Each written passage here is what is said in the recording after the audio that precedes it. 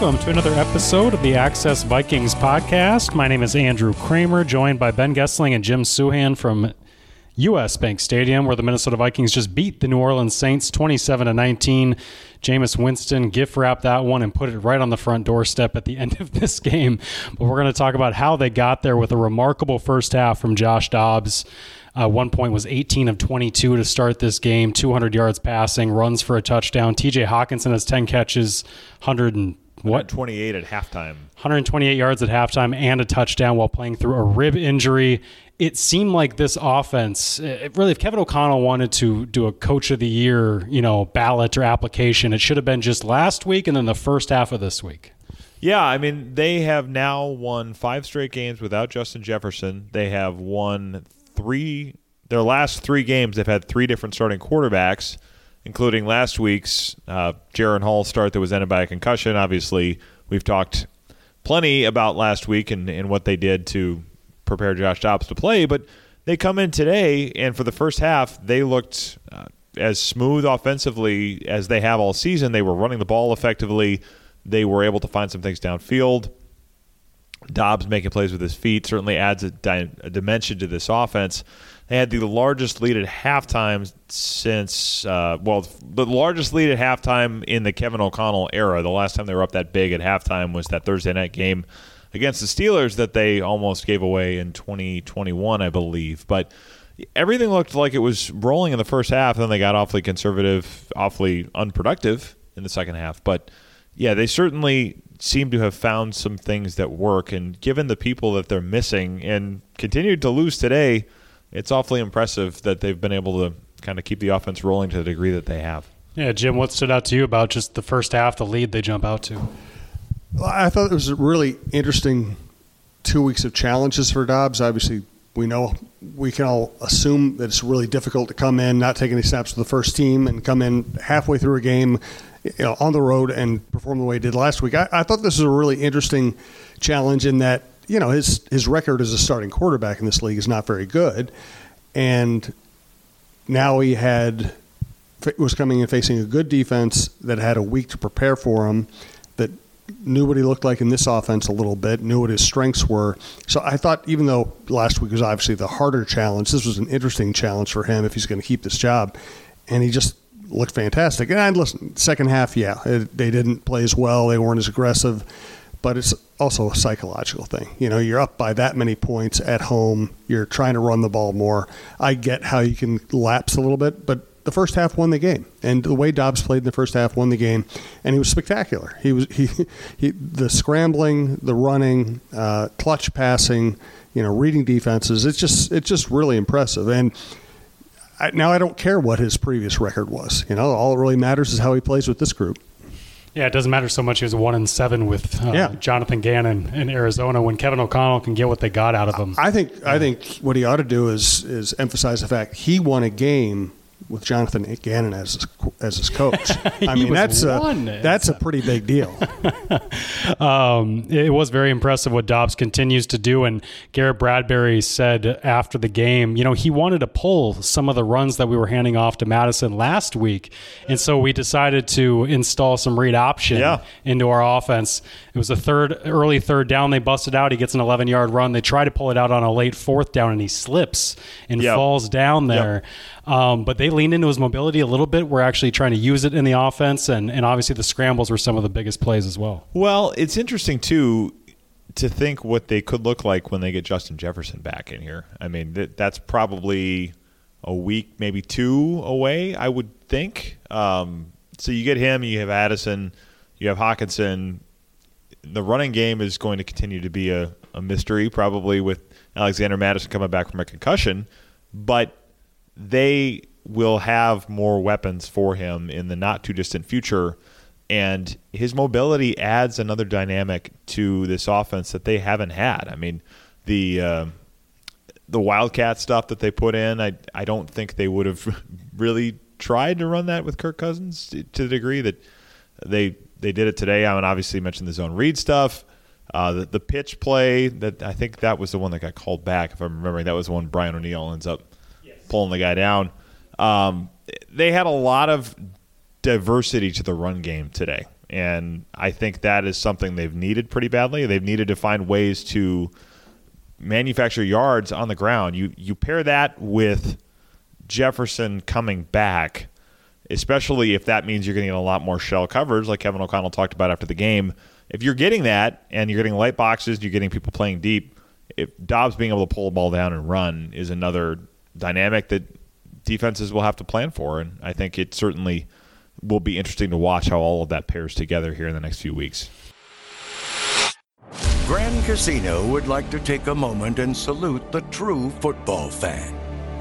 The passion, the hope, the anticipation, that incomparable feeling of winning. Grand Casino would also like to take a moment to remind you that you can find all that anticipation, thrill, and winning at Grand Casino.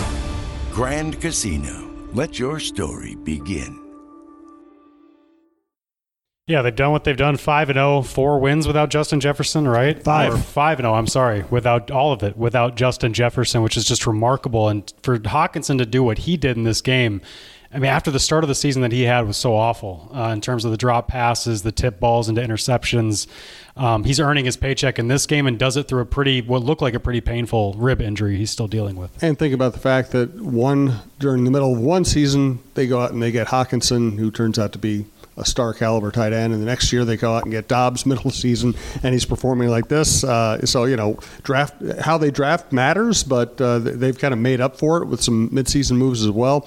Hockenson, I really think, as much as sometimes we downplay the importance of preseason games, training camp's important, and getting your work in and being, at game speed when the season starts matters. And I think Hawkinson's, obvious, what do they call it? Hold in. I think that affected him early in the season. Hey, it might have just been the earache, Jim. Yeah, well, it was a really bad earache, and it threw off his balance and made him fumble a lot. And then his back got hurt after that. Amazing how all those things happen. Fixed.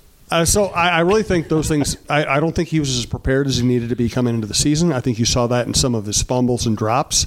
And let's face it, if he doesn't have some of those fumbles and drops, this team might be, 8-2 right now. I mean, it could very easily be 8-2 if Hockenson plays better early in the season. I mean, you could take one play and take it to 7-3. Yeah. So, so he's making up for it, and that's to his credit, and he's been spectacular for the last couple of weeks. So, I give him full credit for playing the way he's playing now. I also think he could have played better early. Hockenson was asked about his first half after the game and said, I got to be honest, I blacked out.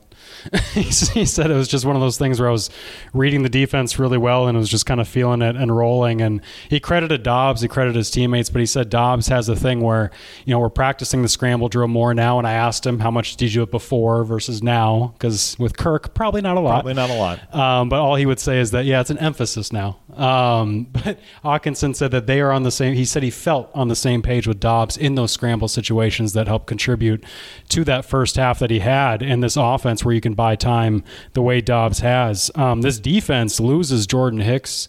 They lose a Caleb Evans in this game. They still intercept Jameis Winston at the end. They knock Derek Carr out of the game, which might have hurt them. Yeah, possibly. I thought Jameis Winston found Chris Olave to be a pretty great target for him in this game. But Brian Flores' defense continues to change games, affect games, including hurting the opposing quarterback. Yeah, and they have made the plays at the end that they've needed to make, which we have not seen a Vikings defense do very often in recent years. I mean, certainly they did it last year. Patrick Peterson coming up with interceptions in a couple of those games against the Dolphins, the Bills, etc. But in the recent years, the last few years of Mike Zimmer, we saw a defense that blew a lot of leads. I mean, that happened at the end of 2021. That was a team that gave up a lot of leads late in games, and much like the end of Leslie Frazier's tenure, it spelled the end of Mike Zimmer's because they weren't able to hold on to leads. And this group has been a lot better at coming up with those plays in big moments. I think, you've seen Danielle Hunter continue to be outstanding. DJ Wanham continuing to look like more than what we saw in the first few years, I think, where he's getting to the quarterback sooner, and it's not just like the hustle plays that result in sacks. I thought Harrison Phillips did a lot of impressive things today. I mean, Ivan Pace took over basically running the huddle and making checks with Jordan Hicks out, and then Josh Metellus coming through with a hit that forced that first interception. So they're getting contributions from a lot of places. And that was the big question with this group, is how many of these players we don't really know about are going to be able to contribute. They had this kind of confidence about them in the preseason of, hey, you may not know our names yet, but you're going to know some of these names in the future because of how they're going to do it together. And they have found a lot of people to play a lot of important roles here over the last few weeks. Yeah, Jim, who's impressed you on this defense as we talk about him? Flores. I mean, really. He's basically got the same players. Maybe he probably has a less impressive number in terms of roster in terms of name recognition than they did last year when they ranked about 20th to 30th. Yep. And now, Josh Metellus is playing like a standout. Wanham's playing great. Bullard's making a few plays here and there. Hicks looks better to me this year than he did last year. Oh yeah, no doubt. And it doesn't seem to matter who's playing cornerback. Whoever plays cornerback, they might not be great, but they tend to make enough plays. Blackman comes in and makes a great play today. Evans had a good play to start the game.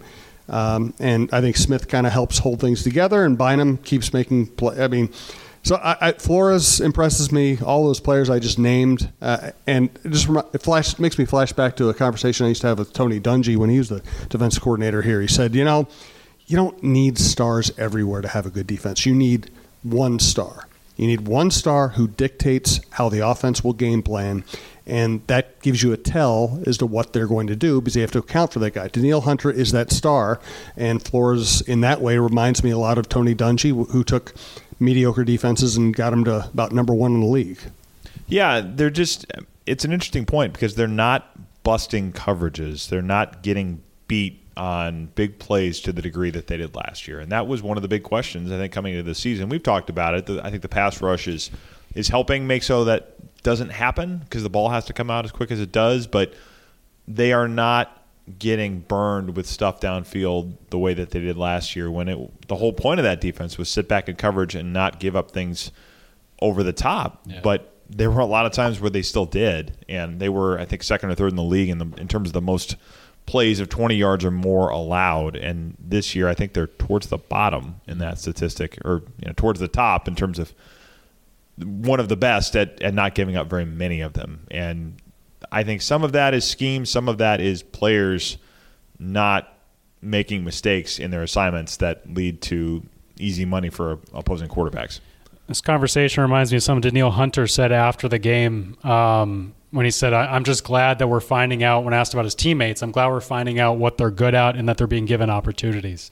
So you can read between the lines there. I think you can. No one asked him about last year. No one asked him about their former coaches or scheme, but he said it all right there and talking about how, Metellus steps into a linebacker role when Hicks goes down and pressures on, gives a key pressure on third down right after they lose Hicks to force a punt. I mean, there's guys like him. Bynum has that interception that doesn't count, but he has the cool moment where he gets to throw the ball to his wife in the stands. A lot of these players, when we talked about in training camp, who were the guys that are going to develop and step up, it hasn't been necessarily the Lewis Scenes and the Andrew Booths, but it has been some of these guys that are just kind of hung around. Ivan Pace. And been around, or come out of nowhere in his case. He had some good plays too, and then you bring up him replacing Hicks as the main communicator for them. So it's been an impressive, resilient defense that shows they can lose people and still kind of step up and be formidable in ways that we have not seen past Vikings defenses be that way. And certainly they haven't crumbled under pressure either, the way that Mike Zimmer's defenses would toward the end, where everything felt like it was made of just, porcelain or whatever glass, and it would just break. Because they were walking on glass. Yeah, that's true. All right, well, what else should we get to from this game? What am I forgetting? Well, running backs. I thought Cam Akers was a better back than Alexander Madison, and now I think Ty Chandler is better than either of them. He has more burst, more wiggle, more speed. He's going to scare defenses. Put him out there. He definitely has more speed. Yeah, I mean, there's no question about that. There's such a big difference between him, Kane finally getting a carry. It's almost like if O'Connell deserves criticism through this pretty great 5-0 stretch, it's that they haven't tried to do more with changing the personnel in the run game to, hey, maybe Ty's not always going to be reliable at lining up where you want him to, but set him up for an easy one that gets him, the speed on the outside like he did today. And there was some, screw ups. There was one time where Dobbs turned one way and Ty ran the other. Yep. And you're going to have those hiccups in games, but he makes up for it with the speed. And if Brian O'Neill hadn't been called for the hold, that's a second touchdown we're talking about with Ty Chandler. So I do think we're probably going to see even more of him moving forward because he probably earned those reps with this game. Yeah, and I think you're going to continue to see them open up the run game, kind of like we're talking about. And I think if that's going to be part of it, especially with Akers out for the season, he's going to have to be a lot of what Akers was. And I think he's going to continue to get opportunities to show that he can be that. Yeah. I do wonder, too, how much they're going to be able to lean on Dobbs as a runner when Wes Phillips said last week, we want to keep him upright, too. Yeah. I mean, that does become a concern because – Well, what do you got to lose? Yeah. I mean, it's not signed for the long term, and there's all – you're not staking anything beyond the season on it. But if they want to go somewhere, they're probably going to need him. I mean – Jaron Hall will be out of the concussion protocol fairly soon, I would think. So we may see him get back in the mix, and we'll see what happens with Nick Mullins. But, I mean, right now they kind of have to roll with Dobbs, and keeping him healthy when they've lost a lot of players is going to be a big part of it. But, they have continued to show that they find ways through it, even when the number of people they've lost. I think if we would have said they're going to lose Jefferson, they're going to lose Cousins, they're going to play a game on the road without Darisaw, they're going to lose Madison. They're going to lose Akers, Osborne. Hockenson's going to be in and out a little bit with injury stuff. They lose Jordan Hicks. I mean, I think we would have said, okay, this thing is dead in the water. I mean, heck, after the 0-3 start, everybody was talking about should they tank? Should they just try to play for the 2024 draft? And they were pretty adamant that, no, we're not thinking that way. And we all kind of said, well, okay, we'll see. But they have been vindicated in their approach, at least to this point. And they've largely been playing clean games. I think this last two especially, in terms of largely penalty-free, except for an interesting one on Danielle Hunter where he gets called for hands to the face, even though his helmet's the one that got ripped off. That helps the Saints score a late touchdown there. But largely, though, few turnovers. Did they have any today? I don't think so. Yeah, no turnovers today. They able obviously get some takeaways off the Saints, and they continue to play some clean football that they were not playing. Honestly, they're playing better without Kirk Cousins in these last two games than they were playing with him through a lot of those stretches early in the season where they were coughing up passes, dropping passes left and right. As we're recording this, the Packers lost today. I guess that'll be even when you're listening to this. They lost today. The Lions are winning right now against the Chargers, but it's a close game. So right now the Vikings have that 7th seed in the NFC, and the NFC is pretty mediocre when you look at it top to bottom. The Vikings have 6 NFC wins. That's going to help them in this wild card race, but Ben, they are in the driver's seat. Yeah, they are, and there's not really anybody that you look at behind them and think, okay, they got to watch out for so-and-so because somebody's going to get hot and come breathing down their neck. It's a lot of flawed teams, and if they can get serviceable quarterback play the rest of the way, there's every reason to think, especially with the schedule. I mean, you think about it now, 4 wins gets you to 10-7. If that's Broncos, Raiders, Bears, and then Packers, pick one somewhere. You don't even necessarily have to beat the Lions at this point to get to 10-7. They will. That should be enough to get them in the playoffs. Yeah, right behind them. And the 8th seed, Washington 4-5, Atlanta 4-5, who they beat, Tampa Bay 4-5, who they probably should have beat, and Green Bay at 3-6. Jim, I mean, they could just walk into the NFC playoffs at this point. We're having some fun with the topic, but I kind of think they should. Between this schedule, the fact that the Lions are good but not world beaters. As you said, it's not hard to envision them getting to 10 wins. I picked them to win 11 coming into the season. I wouldn't be surprised if they got to 11. And I also think, I said at the time, and I think I defend their willingness to keep going for it. I just thought the schedules are going to get easier. I still think this is a fairly talented team. It's obviously a very well-coached team, and also the competition is not great. It just isn't. So, this has been let's put it this way. This has been a blast. Dobbs has been a great story. He's been a blast to watch. The games have been really entertaining. This is like a season and a half that's been about as entertaining as any stretch in Vikings history.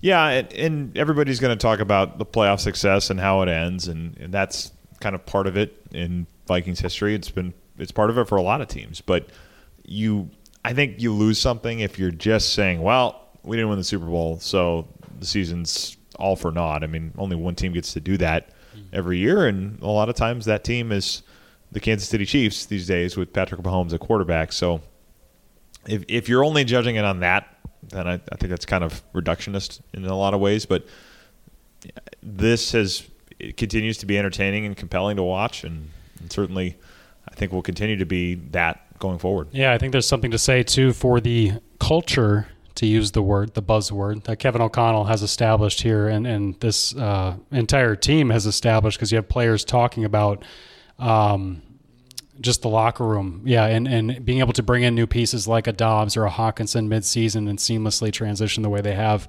It has been impressive, and certainly through this 5-0 stretch, the Minnesota Vikings have made themselves relevant once again. We will be here to cover it all for you guys moving forward as the Vikings prepare to go to Denver next Sunday night on primetime. The Josh Dobbs train is rolling into primetime. Please check out all of our work at StarTribune.com.